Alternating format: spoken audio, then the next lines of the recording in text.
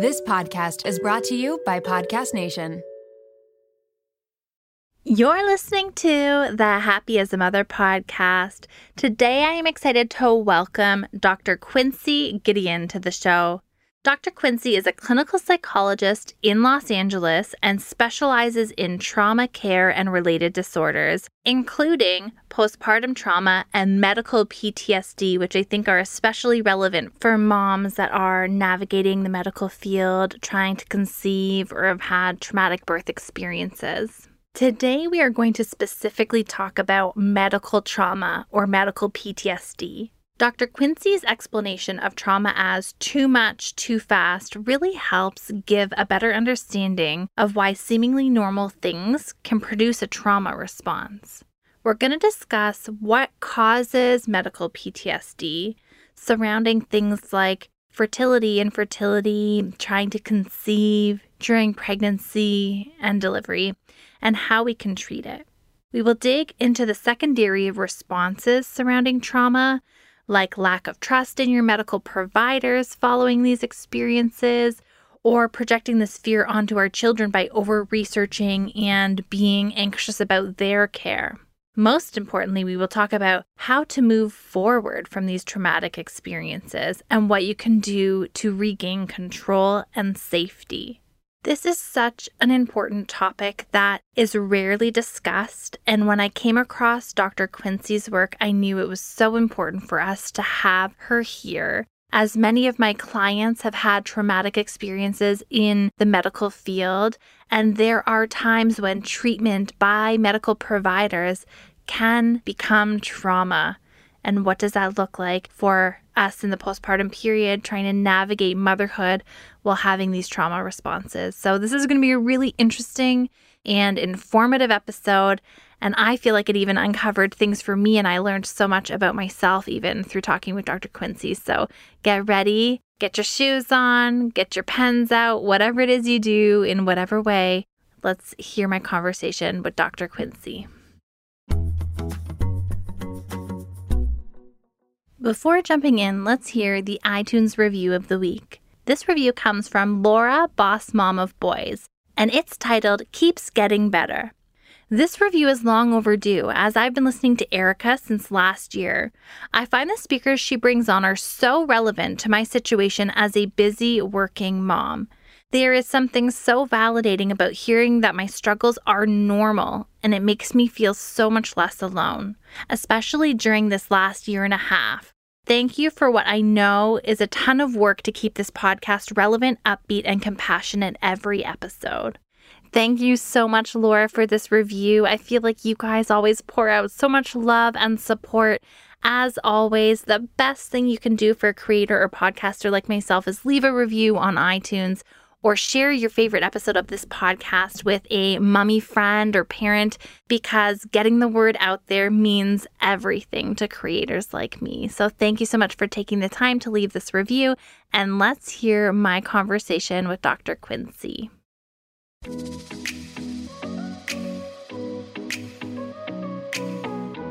Welcome to the Happy as a Mother podcast, where we are dedicated to helping you cope with the load of motherhood.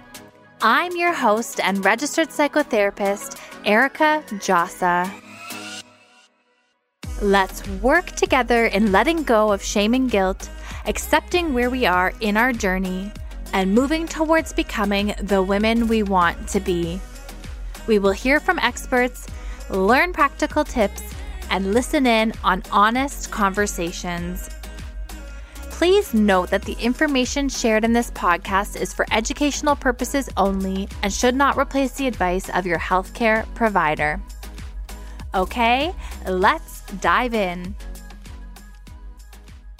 Dr. Quincee, thank you so much for taking the time to join the podcast today.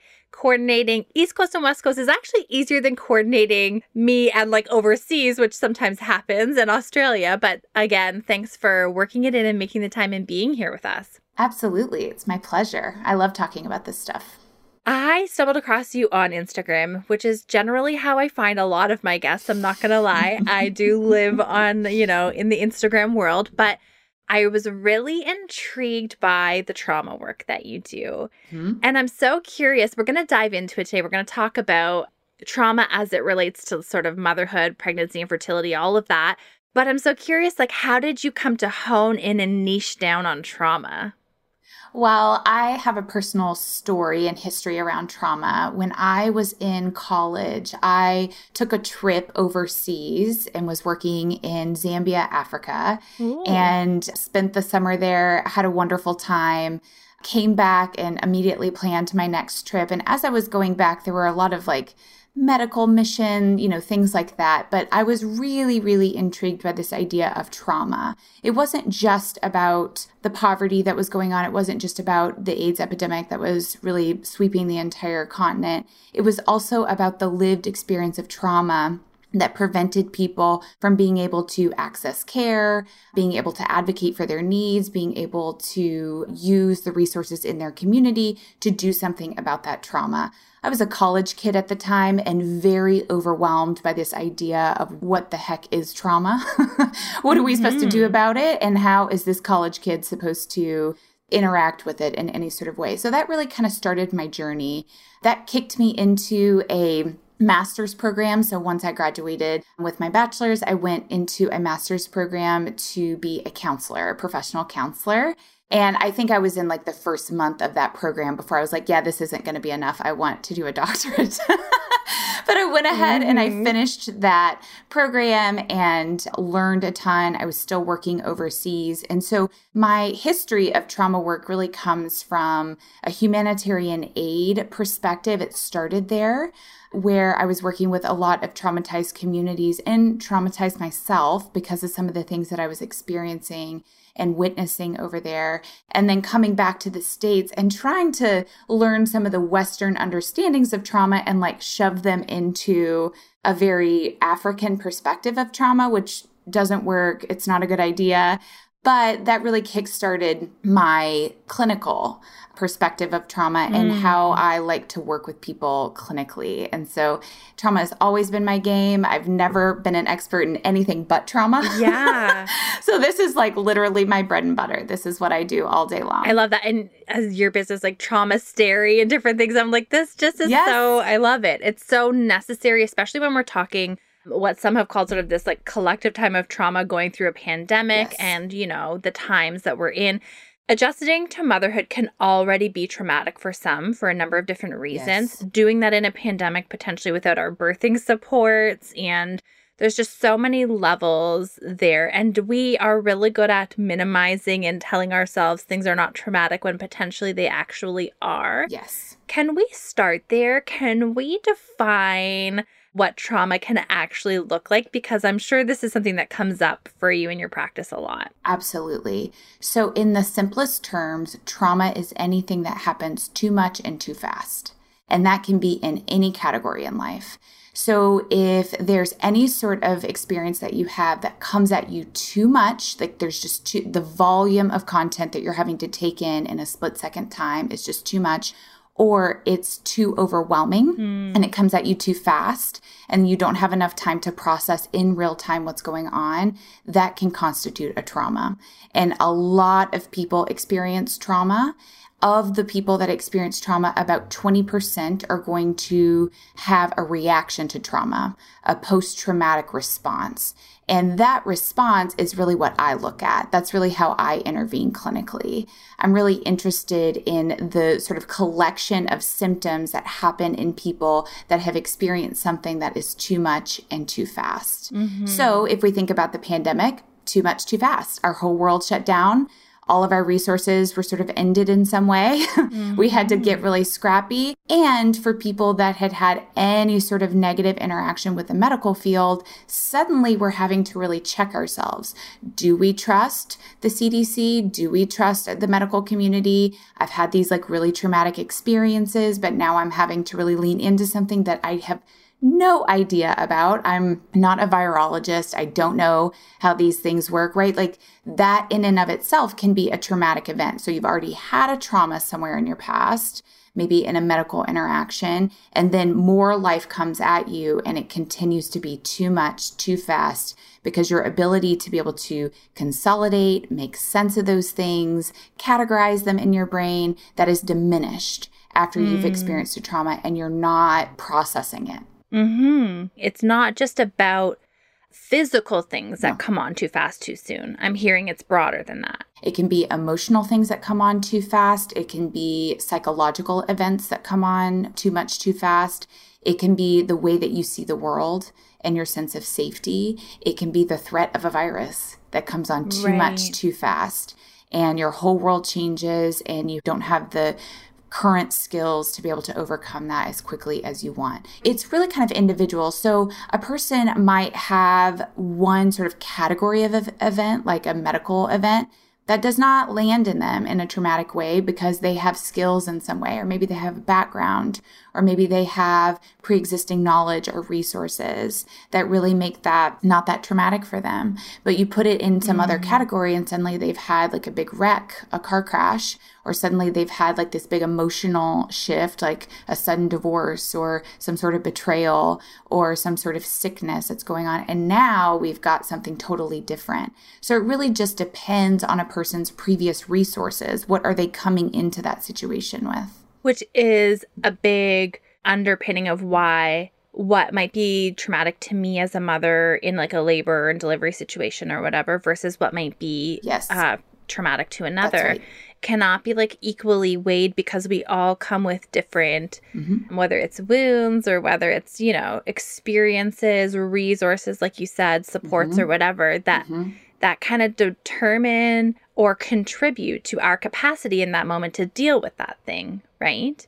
Yes. And I really want to encourage anyone that's in this space sort of wondering if it was that traumatic for me. I want people to have like a very expansive understanding of trauma because it's not just in that moment. It's the resources you come with. It's your identity.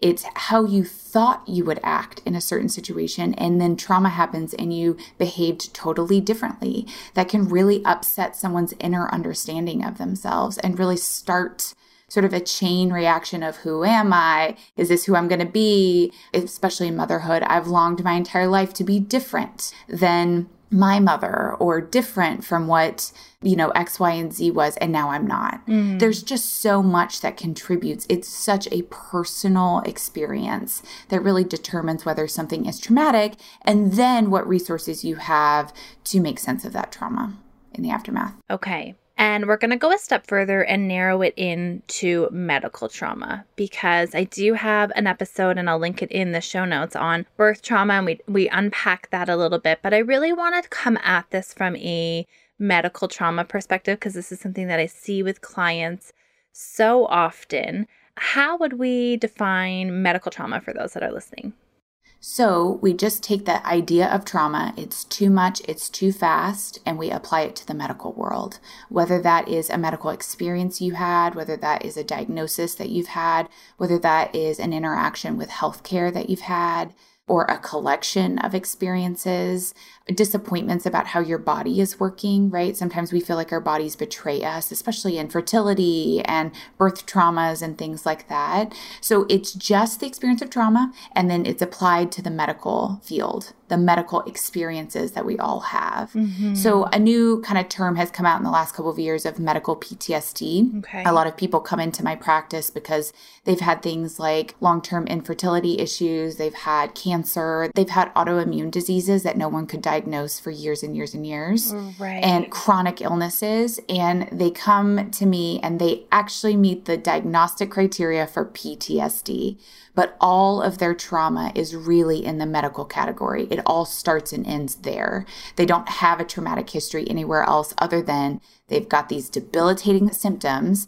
They're going into their doctors. They're trying to get help. They're gaslit and told that these things aren't real. They're being told that they're psychosomatic. So this is just an emotional process that's coming out through your body. And they're told that they are in some ways crazy, that they're experiencing these things. That's such a big one. This whole, I've worked up the nerve to assert myself to a medical professional, an authority, which already might take so much in me to do. and then to be minimized or not believed or gaslit, as you said. Yes. And then we start to like backtrack and second guess ourselves and, well, they must know. And it's a really tricky, like there's a power dynamic here that makes this very tricky. One of the things that I think really has to be addressed in some way, and I'm not quite sure how to do it because it's more of like a systemic issue in our medical system, but doctors or medical personnel cannot be the only gatekeepers. So if they are the ones that hold all of this medical knowledge, all of the rest of us are sort of seen as inadequate because we don't have the same medical training or knowledge. We have our lived experience in our bodies, which is somehow not going well, right? Like we've got symptoms, we've got something that's coming up. We are walking into a doctor and we're saying, here's my reported symptoms, here's the distress, here's what's going on. And we are relying on them to be a safe emotional space. They're the gatekeepers for any additional care. There's something wrong with that because they hold too much power in that situation, and that medical record follows you. So some of medical PTSD that I have treated in my practice is just literally around the diagnoses that are psychological in nature that someone gets early on in their treatment that totally diminishes their complaints to every other doctor that they see in that system from then on, because they've got some sort of diagnosis of emotional dysregulation or lability, or this is psychosomatic, or this is something else going on that is mental or psychological. And now they've got an extra ladder to climb in order to get the access to the care that they need.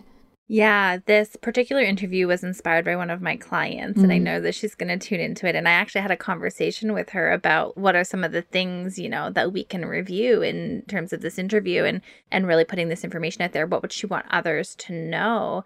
And like you were saying, she was fearful of a PTSD type of diagnosis going on her file because then there's already a distrust and a fear now that she's had this challenging event in the medical system. And she already feels like she will not be taken seriously with her symptoms.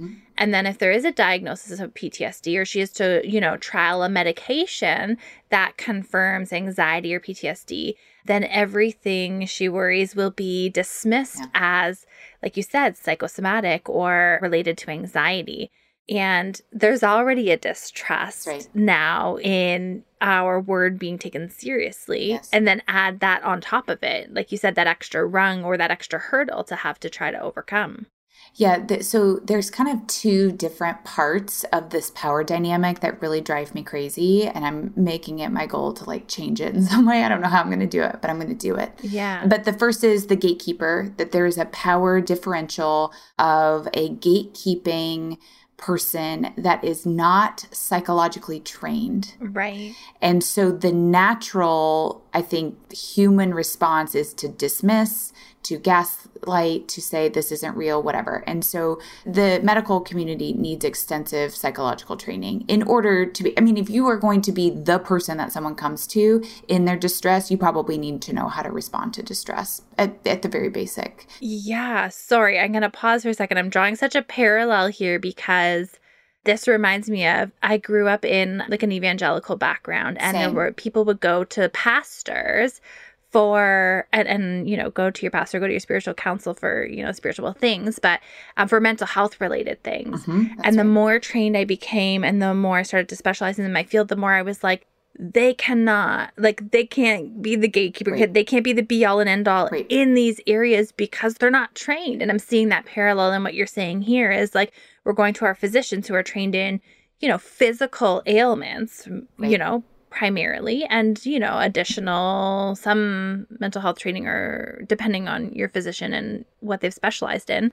But I see exactly what you're saying where it's like, they don't have the training to come at it from like a psychological or emotional perspective. And in a supportive perspective. My second point is we have a long history of not believing women. So when they show up to the physician and they're trying to get some sort of care, we cannot ignore that we've got thousands, if not more, years of history of women not being believable.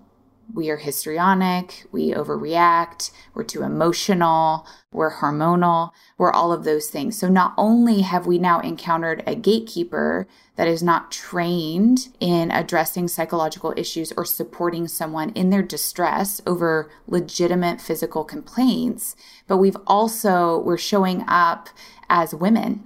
And we can't get around that socialization unless we have an enlightened physician or MD in front of us that is chronically checking himself or herself in these ways and learning how to get over some of those old socialization patterns of women are hysterical and can't be believed.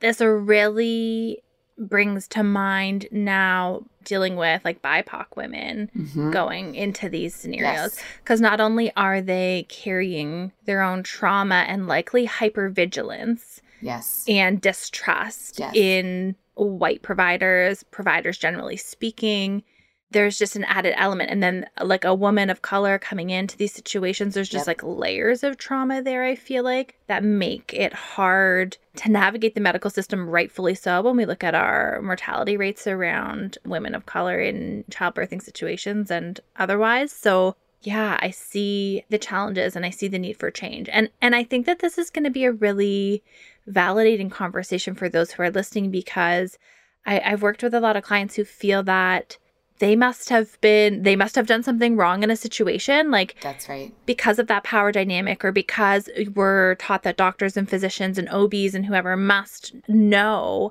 then we gaslight ourselves in the end, don't we? Yeah. So one of the biggest neurological responses that any person, there is no exception to this is a nervous system biological response. The number one thing that we are going to try to do in the face of trauma is to avoid future trauma. And so one of the ways that we do that in any trauma, this can be, trigger warning here, sexual assault, this can be medical PTSD, this can be getting in a car again after a big car crash. There are lots of ways that in any type of trauma, your body is going to gear itself towards avoiding a future trauma. So you're trying to learn a lesson, you're trying to pick apart what happened, and truly, unless we are, emotionally intelligent enough to be like, that's on the trauma's part. I did not do anything to start this trauma. This is not my fault. I do not consent to being blamed for the trauma happening. Unless we're doing that, one of the things that we're going to do to try to avoid a future trauma is to blame ourselves. What did we do wrong? Did I over-exaggerate my symptoms? Maybe I'm not that sick. Maybe I'm just sad and depressed. We just do it all of the time. But this is a huge neurological push inside of us to avoid a future trauma. We don't want to go to another doctor and experience that. Again, we want to figure out what we did wrong so that we never have to go through that again, so that we can fix ourselves. And in trauma, when you feel like everything else is unfixable, right, then we try to fix ourselves. And when other people gaslight us and say, well, you should have done this, you should have done more research. This person had terrible reviews online. Why would you go to them in the first place? It doesn't matter that your insurance took them. You should have paid for more. When all of that happens, that lands in our tender spot of like, I agree. I agree because I already believe that about myself, right? I already believe that about the ways in which I should have done something to manage my trauma before it became a trauma. So the hypervigilance that comes on after is really a function of our nervous system and our body trying to prevent us from ever landing in that position again. Right. And there are times when we might be able to avoid certain things, and that might be okay and adaptive. And then there are other times where we have to function and live our life, and it really interferes and gets in the way. And in the context of this medical trauma, and in the conversation I was having with my client, she was explaining, like, not only do I want to not go to my own medical appointments, that I still have these ongoing chronic pains and things to sort through, but then I also fear the system for my children. And then I find I project those fears and that hypervigilance onto my children. And then I'm like over researching and needing double opinions. And there's just this very overtaking, overpowering hypervigilance that comes about around anything medical related. Yes.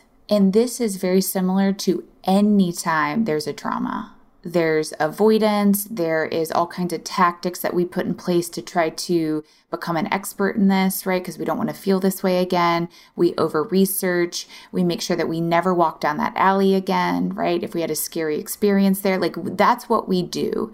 Because human beings are, for millennia, our job has been to survive, not necessarily thrive. Right. So it does not help us thrive to never go to the doctor, right? And to overly research and feel anxious about every medical appointment. But does it help us survive? Yeah. And that's what we're bent towards. Until we get into a place where we feel relatively safe within our bodies, within our relationships, within our support systems, then our job will continue to be surviving. It's when we start feeling safe. It's when we can start advocating for ourselves. It's when we feel like we can interview doctors and empower ourselves in that way in order to create safety that we can get on with the business of thriving. We can get on with the business of like, okay, now I can tell you about everything that's going on with me because I trust that you can respond to me in a healthy way. Yeah. But until we feel safe, surviving is all that we can expect of ourselves. And that's okay. Right? We have to find safety. There is no formula out there that is going to get you to the space of thriving without the very, very important aspect of safety. It does not exist. Safety is your primary goal in these situations. And how then, and this might be a big question because this is like what you do in sessions and sessions of therapy, right? But how do we go about cultivating and finding that safety? Well, I think that everyone has personal spaces that can cultivate safety. And that's really what I do as a therapist. And I think that that's what a lot of mental health support can do, is really talking with you about your specific experience of trauma, what happened, what made it feel unsafe, what feels safe to you, and really creating more spaces for that in your life. So that's just sort of one step. But overall, I think that a trauma survivor or someone that has a lot of medical trauma, I really think that your job is just to be asking yourself the question of, do I feel safe here? And what would I need to feel safe? So if that's going into a doctor's office, do you need an extra couple of minutes in your car? That means you need to leave a little earlier so you can sit in that parking lot and you can deep breathe a little bit and you can remind yourself that you are a good and whole human being, deserving of every respect that the rest of us get. And do you have a couple of questions? Do you need to write that in your phone? Do you need to write that on a piece of paper? You need to do whatever you need to do so that you don't walk out of that doctor's office without some sort of answers to those questions. So it kind of happens in these like small incremental daily tasks. Do you need to call a doctor's office and ask for something? And then you get off the phone and you feel dysregulated and overwhelmed and you didn't get what you needed. Can you pick up the phone and ask for that same person again and say, it's really unhelpful when you speak to people that way? I asked for this. I didn't get it. And there was also lots of ways in which you were telling me that I was wrong to ask for my own medical records or my own billing records or a referral or whatever. Right. Can we pick up the phone again and do that very short 15 seconds of bravery that we need in order to advocate for ourselves, empower ourselves? Can we do that? And we don't need to do it all the time. We just need to do it some of the time, right? So lots of us that have trauma will come at the world in a perfectionistic way. We'll say, okay, now that I've decided that I'm going to advocate for myself with every doctor, I have to do that every moment of every day. And that's not true. You need to do it 15% of the time. And then we'll work our way up to 30. Well, I think that's a big point you're touching on is like, I think that sometimes when we feel like we've been a doormat or we feel like we've not been heard, sometimes our pendulum can swing to a very not assertive, but more aggressive stance where we feel we have to over advocate. And again, it doesn't really do any good or move us further along in really getting our needs met, because then we're resistant or kind of like aggressive with providers, which can gridlock us as well. That's right. You know, in some ways, it's just sort of feeling in charge of your own body and the words that come out of your mouth, because if we can just slow down, If we can just, wait a minute, I asked a question, I still don't feel like it was answered. Can we go back to that? If you can just allow yourself some space, typically some of that like anxious, fast, move quickly, let's get through this. I don't want to do this anymore. This is awful. Get me out of this doctor's office. If we can just slow some of that down, a lot of the time we can create safety in very small ways, and that matters. That counts for our nervous system. That definitely helps to stop that erratic sort of ramping up that can happen in a trauma response. Yeah. When I think about asserting ourselves and having the confidence to ask for what we need to feel safe, there is this piece that I feel like ties in where we have to feel worthy of that, or, you know, entitled has like a negative connotation, but, you know, like we have to feel deserving of that. And that is some core places to start, I think, right? It is. I find that those that have experienced trauma are more likely to have sort of these big questions of what do I deserve in this world? Because if I deserved a trauma, do I deserve healing or goodness or whatever? It really shakes up a person's internalized understanding of themselves. And I do think that that is one of the ways that therapy can be so helpful, is addressing, you know, this event happened and it seems like it fundamentally changed what you believed about the world. Is the world good or bad? Are people good or bad? Do they have good intentions or bad intentions? What happens if you let go of control, hypervigilance, all of those things? Then bad things happen. Right. What do you believe about yourself and how that impacts what comes at you in the world, right? And these are all big spiritual, theological, psychological questions, relational questions, but they deserve to be addressed because in a split second of trauma, it all changed for you. That's what trauma does. It changes fundamentally how you see yourself, or it lands right on a tender spot of what you suspected about yourself. Like you didn't deserve good things. People are bad, right? Trauma will kind of get into any of the cracks that we have psychologically and really shakes up a lot. Or the worst case scenario does happen to That's me, right? It confirms all anxieties we maybe previously had. That's right. Yeah. And again, that's about survival. So if you can question yourself, we think that we have a better chance at surviving the next trauma that comes because we'll know all of the different facets of it. But that is fundamentally not what trauma is. Trauma is that upsetting event that you couldn't see coming, you couldn't have processed it quick enough, and it is typically horrific, right? It was never meant to happen in that way, and yet it does because that's what life is. That's how it happens.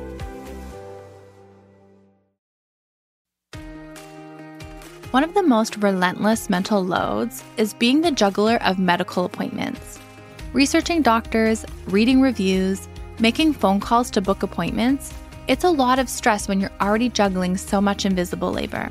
That's what makes ZocDoc great for moms. ZocDoc is a free app and website where you can search and compare hundreds of types of highly rated in-network doctors, including mental health providers, and instantly book appointments with them online.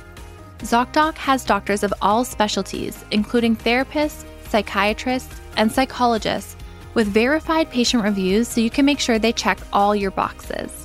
You can find mental health providers who offer in-person appointments, virtual consults, or both, whatever works for you. The typical wait time to see a mental health provider booked on ZocDoc is just 4 days. Sometimes you can even book same-day appointments. Make juggling appointments easier with ZocDoc. Go to ZocDoc.com/momwell and download the ZocDoc app for free. Then find and book a top-rated therapist, psychiatrist, or psychologist today. That's ZocDoc.com/momwell. ZocDoc.com/momwell. Want to get smarter about your health but feel overwhelmed trying to separate fact from fiction? We hear a lot about gut health, microbiomes, and other nutrition topics, but taking the time to research these is exhausting, and there's a lot of misinformation out there. The Zoe Science and Nutrition podcast makes it so much easier to get the information you need. With the help of world-leading scientists, the podcast gives you research-based information so you can make informed choices for yourself without pressure and guilt. People are loving Zoe Science and Nutrition. Listener Stephanie's Apple review says the Zoe Science and Nutrition podcast is a life-changing, science-based, myth-busting podcast. That's a must-listen for anyone who eats food and wants to understand how it affects their body. With the Zoe Science and Nutrition podcast, you can join Stephanie and millions of others accessing quality information about their health. Find it wherever you listen to podcasts. Mealtime with kids can be stressful. But with Factor's delicious, ready-to-eat meals, it can be a lot easier. Every fresh, never-frozen meal is chef-crafted, dietitian-approved, and ready to eat in just 2 minutes. No worrying about ingredients and nutrition, no prep, no mess, and no cooking while wrangling toddlers. Choose from a weekly menu of 35 options, including popular options like Calorie Smart, Keto, Protein Plus, or Vegan and Veggie. Also discover more than 60 add-ons every week, like breakfast, on-the-go lunch, snacks, and beverages to help you stay fueled and feel good all day long. What are you waiting for? Get started today and fuel up for your springtime goals. Factor can even be tailored to your schedule. Customize your weekly meals with the flexibility to get as much or as little as you need. Pause or reschedule deliveries to suit your lifestyle.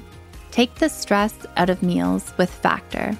Head to factormeals.com/momwell50 and use code momwell50 to get 50% off your first box. Can we talk a little bit about the body response and the body interactions? Because I think that a lot of clients that I work with or people that I speak with think that their anxiety or their body response or their flashback can be a premonition or can, it tells us to flee. Like that's what it's wired to do. But now we've got this overactive sense of threat. And can we unpack those body things a little bit? What happens? Sure. And how do we kind of know whether to trust our body after trauma? Like that's a big piece of this. Okay, so I am passionate about nervous system work. This is like my favorite thing, and I think it's one of the most empowering things that people can do after trauma. So, and I actually have a masterclass on it. It's free if anyone wants it. I teach for like an hour-long we'll link masterclass. It for sure. But here, yeah, it's great. This is what I think is the most empowering thing for anyone that's been through trauma. We have 3 primary nervous system responses. We have a nervous system response that says we are safe and social. And in that space, we can take in information. We can hear nuances. Things don't feel as personal. We feel invested, but we also feel empathic towards other people. This is where we want to be a lot of the time, but it's not realistic to be there all of the time. We want to at least be able to get back there. But trauma really puts us in 2 other nervous system responses. One is that sympathetic nervous system response, which is activating and panicky and overwhelmed, and your body feels like it's on fire, and your armpits are sweating, and your heart is racing, and you feel like you want to unzip your skin and get out of it. That's the sympathetic nervous system response.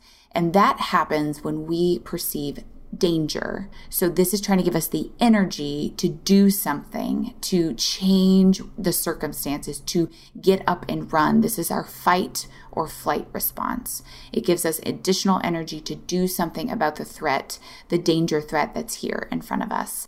And then we have our much older part of our nervous system. It was our first response that came out of our evolution, and it's the dorsal vagal response. And that is more of a collapsed, helpless, playing possum sort of response where things like our nerve endings, our pain receptors turn off a bit so that we don't feel pain as much. We are dissociative. We are disconnected. We are in that collapsed, helpless space, right? We're not even running. We are totally frozen, and our bodies are trying to do the work that we need them to do to feel less pain of what we imagine to be the inevitable death or demise. And we have that response when we sense life threat. So there is safe and social, there is danger, and then there is life threat. So I think that people can feel really empowered to know what exactly are you feeling right now, because trauma will move you between danger and life threat. And sometimes we get stuck in that wheel, right? We're overactivated and then we collapse. And then we're overactivated and then we collapse. And then we are panicky and full of ideas and rushing, and can be a little obsessive compulsive even in those spaces, perfectionistic in those spaces. And then we are totally helpless, hopeless, depressed. Nothing's ever going to change. I'm going to feel like this forever. Right? And we can kind of cycle through those things. And that in and of itself can be traumatizing for people.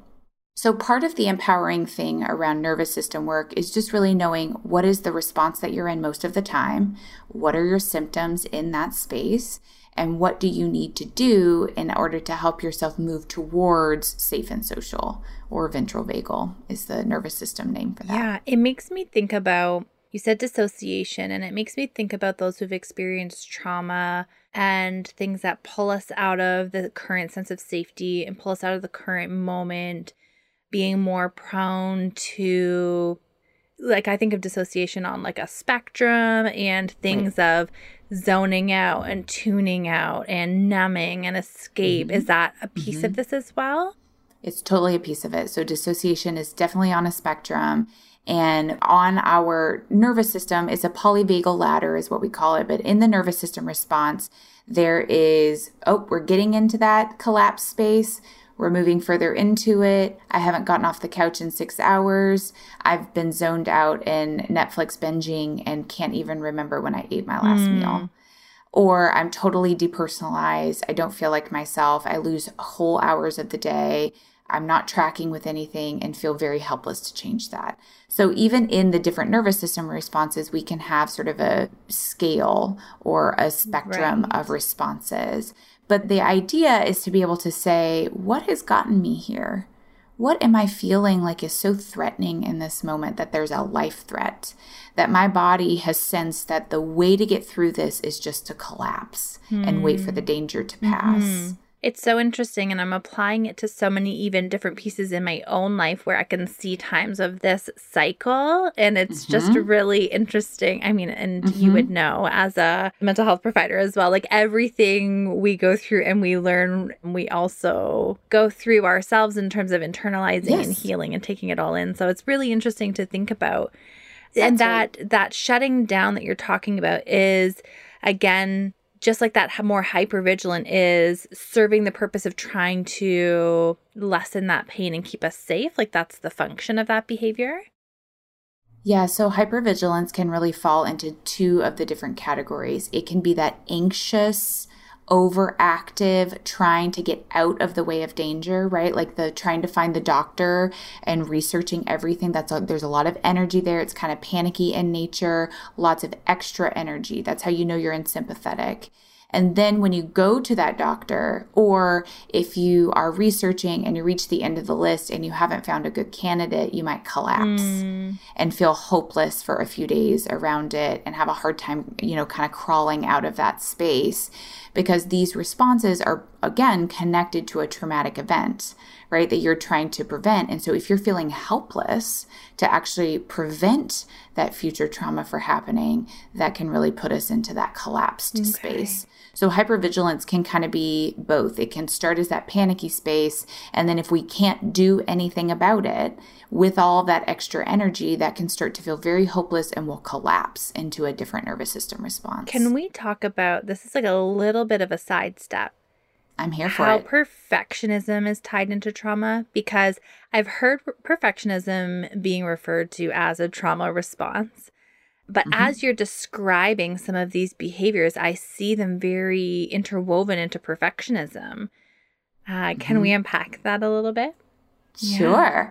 So perfectionism in my clinical experience and in my personal experience falls really heavily in that sympathetic, panicky, overactivated space.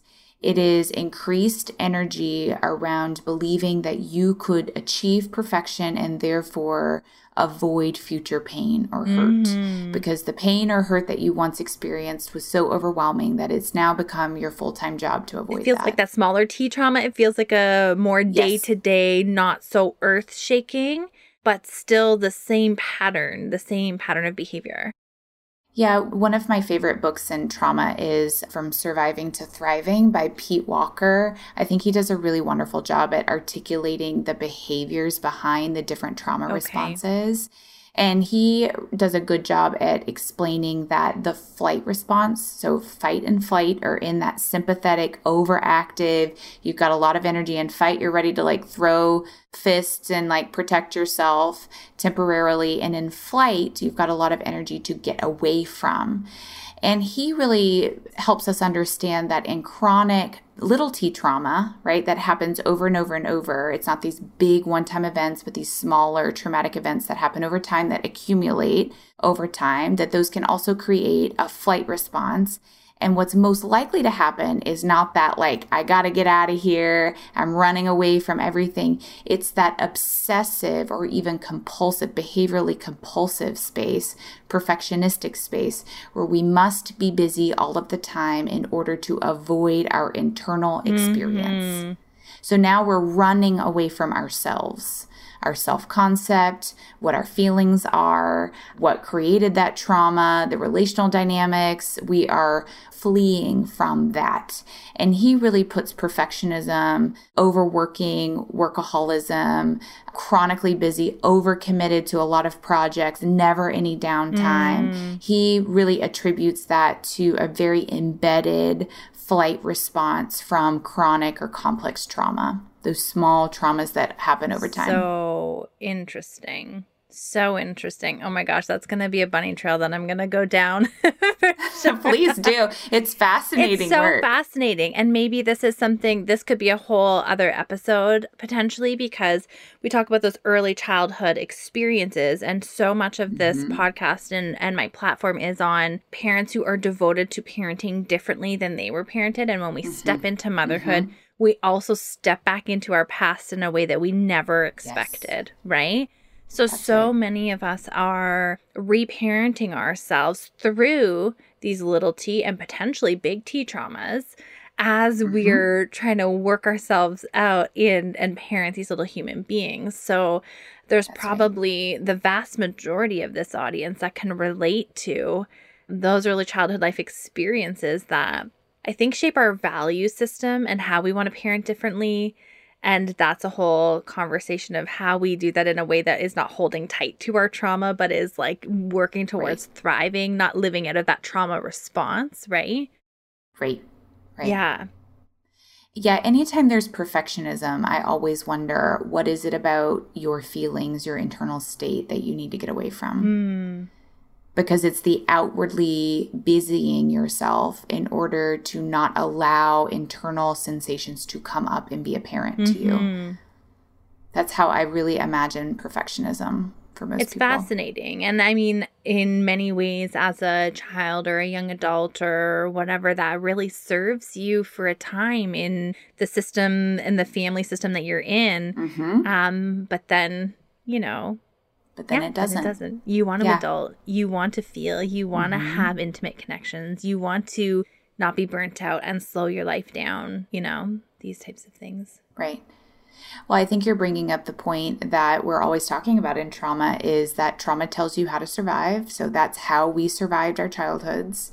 We got perfectionistic. We got busy with trying to fix everything that's going on around us because the internal state, there was no parent or there was no healthy space to be able to actually feel like we could work through that, right? So it must be avoided.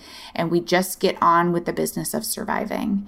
And now that we're in adulthood, there's a lot more freedom to establish safety, understand your trauma, and get busy with thriving. But we've got to be able to make some of those big steps, you know, towards our feelings, towards understanding what goes on inside of us, and really accepting those things with like loving arms, the ways that we would with our own children. It's so fascinating to me Another piece, and maybe one of the final pieces that we'll work through that I hear clients bring up a lot is, so you have the medical care system, whether it's in infertility or pregnancy or labor and delivery that we might experience trauma with. But then there can be an unexpected postpartum experience, like postpartum depression and anxiety or some other PMAD that goes unnoticed, doesn't get adequate treatment or whatever. And then there's this real sense of just having to survive motherhood. Like we're in survival mode. And this is, it's relating as you're talking about surviving to thriving. Part of this platform is being able to enjoy motherhood. Like how do we not just sit in our, like not get the treatment that we need, how to sit in our postpartum depression and self-loathing and really think that it's us and not recognize that it's depression? And how do we move out of these spaces into a more thriving space? And so as you're talking, I'm thinking that that experience in itself in the postpartum can be so traumatic for some, that unexpected challenge of those mental health pieces that nobody really talks about, nobody really prepares us for. And then we end up in just this constant survival mode a lot of the time. Yeah, I think that one of the things that I've seen be most helpful to postpartum mothers that are in that struggle and experiencing a lot of mental health questions and experiences and symptoms that are coming up in that space is choosing the path of ease, whatever that is. If that means getting extra support in some way, if that means taking longer breaks from your kids and not feeling like the guilt that comes from that, if that means going on medication for a short amount of time, that you can take a pill in the morning and that does more for you than any other self-care that you might be able to do in that day. That for the season of postpartum, when you are overwhelmed, everything else in your life is already hard, right? Sleep is hard. Daily schedules are hard. Screaming babies are hard. Your body is hard. Putting on pants is hard. Going to the bathroom is hard. Everything is hard. So just choose the path of ease for a season. And there's no shame in that.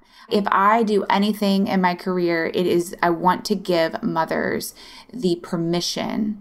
I sort of want to like elbow anyone out of their sphere that might be shaming them for picking the path of ease.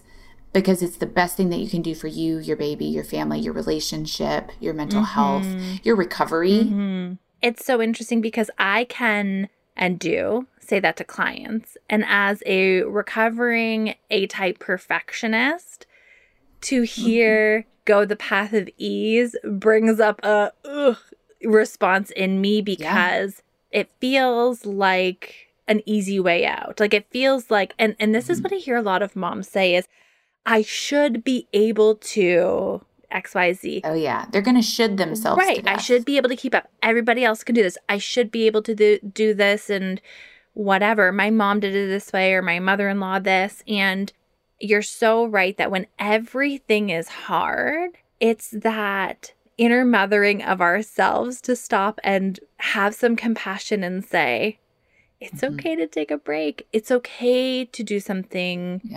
Like adjust your expectations of yourself today. It's okay to adjust according to your capacity in the day. Maybe today you'll have time and energy for that and maybe you won't. And so I love that the path of ease. And I think there was a time I would have been extremely resistant to that idea. Sure. And I know that it's worth working towards being able to do that, if that makes sense.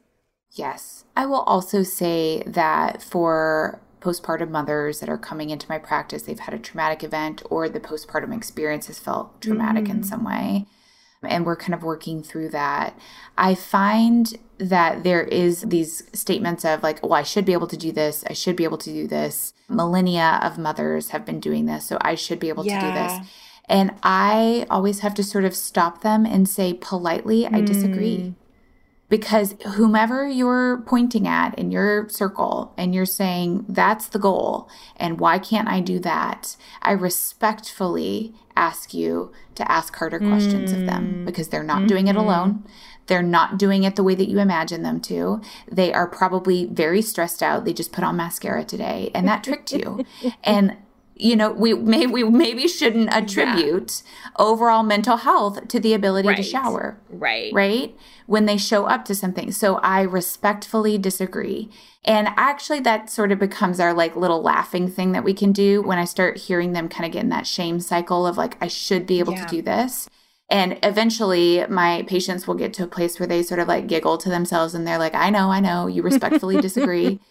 And because it's just not true. Yeah, it's just not true. And behind every one of these picture perfect Instagram moments or whatever, there is mess shoved to the side. There is food caked on the floor. There is, a slew of things going on behind the scenes that we are unaware of. So I've really appreciated this. We've kind of taken our own path in through medical trauma and other pieces, but this is so relevant and I know it's going to be so encouraging for so many moms. So if there's a couple like tidbits you might want to leave moms with who have either had like infertility challenges in the medical system, have had medical trauma, or are left feeling traumatized, generally speaking, by their entrance into motherhood, right? What might be some either places to start for them or encouraging words for them? I love the idea of 15 seconds of bravery. That sometimes that's all we have to have in order to ask a question and empower ourselves or to get collected again before we move on into the next doctor's appointment or make the next phone call. So I think if we can just sort of break it down, you don't have to be brave all day. You don't have to like slay this medical beast tomorrow. You just need 15 seconds of bravery. And maybe that starts with the question. I have gotten in this habit. I'm in my own infertility journey. I've been in this for years. And I've gotten into the habit of saying to a doctor, as soon as they walk in, I say, are you in a space where you can be supportive today? Because this has been hard on me. And that almost automatically sort of primes them a bit to lower their hackles. I've even had a doctor say, well, not really, but I can get there. And now we laugh about it. And I say, well, thank you. I really appreciate that because every time I'm in here, you give me bad news. And I feel like I'm like, totally helpless and hopeless and all of this. And today I just need you to be supportive, which is not to not give me bad news. It's just to perhaps be aware that I'm a human over here that goes home and has to process this trauma with my therapist for weeks. It's such an important piece of information that you're sharing because doctors have medicalized, like they live and breathe these things, just like I might live and breathe crisis intervention or like other things that, not that I become numb to, but I just don't always understand the importance to the other person. So when they live and breathe these numbers, these charts, these conversations all day long, there can be a disconnect of them understanding what your needs are. And by that 15 seconds of bravery, by saying like, I need you to be in a supportive headspace with me, it brings them back online in a way that, ignites their humanity for that appointment. Not that they've lost it. It's just not always front of mind, right? And I find that it changes the whole appointment. I get a little bit more time. There's those like very meaningful questions for me at the end, like, can I answer anything else for you? Do you feel like you know what your next steps are? I mean, I went years without having some of those questions asked for me. And I would leave and feel anxious and go get in my car and cry and be like, I don't know what who am I supposed to call next? Right. What's the next step? So I really think that those like small little moments of advocacy, and then take that 15 seconds of bravery and apply it on your way home. What do you need to do for yourself in 15 seconds in your driveway before you walk into your house? How can you share that with your partner? How can you maybe reach out to a friend or some sort of social support? Like, what do you need to do to get out of the lonely space and into the space of feeling supported? That is incredibly helpful. Thank you so much for sharing your knowledge, sharing bits of your experience, your time here with us today. It's been Where my do you pleasure. hang out online? Where can people find you? Taking all your things. Well, you can always find me on Instagram. I'm at Dr. Quincee. My name is spelled weird. It's with 2 E's at the end. So Dr. Quincee on Instagram. And I have kind of 3 different prongs of my work life. I have a private practice in Los Angeles or California. I have an online community, a trauma community where I teach people all about things like nervous systems and trauma responses and maternal mental health when things have gone tragically wrong. So you can find all of that. Just go to my normal website, which is QuinceeGideon.com, and it has a link to all of those different arms of the business of getting women healthy. Yeah.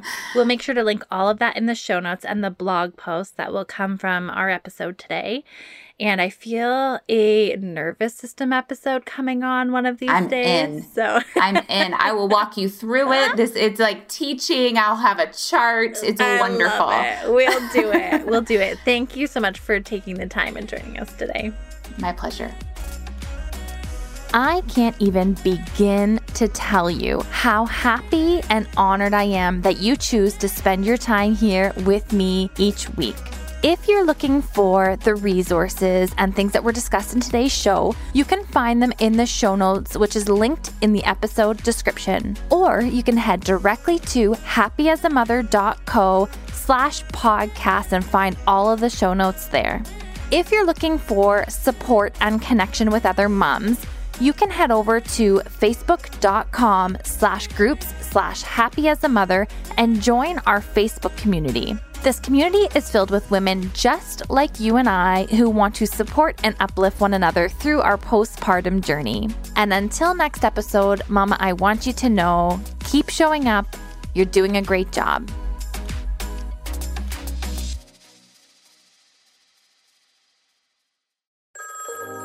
Settling is not an option for me. Everything I desire is already mine. What if you can have it all? Because every day is for the girls. Hello. Welcome to For the Girls podcast, hosted by Victoria Alario for the girls who want more.